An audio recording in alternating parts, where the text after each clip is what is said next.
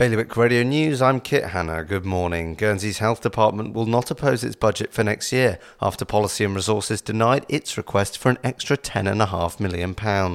Meanwhile, a handful of COVID cases at Jersey's hospital have prompted its health department to close the surgical ward to visitors.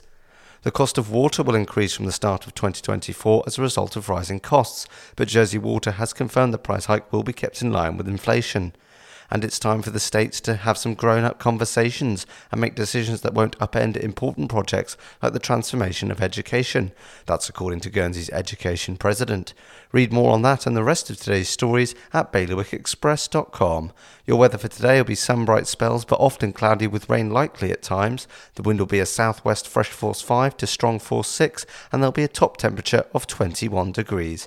The next high tide is at 6:45 this evening. Bailiwick Radio News.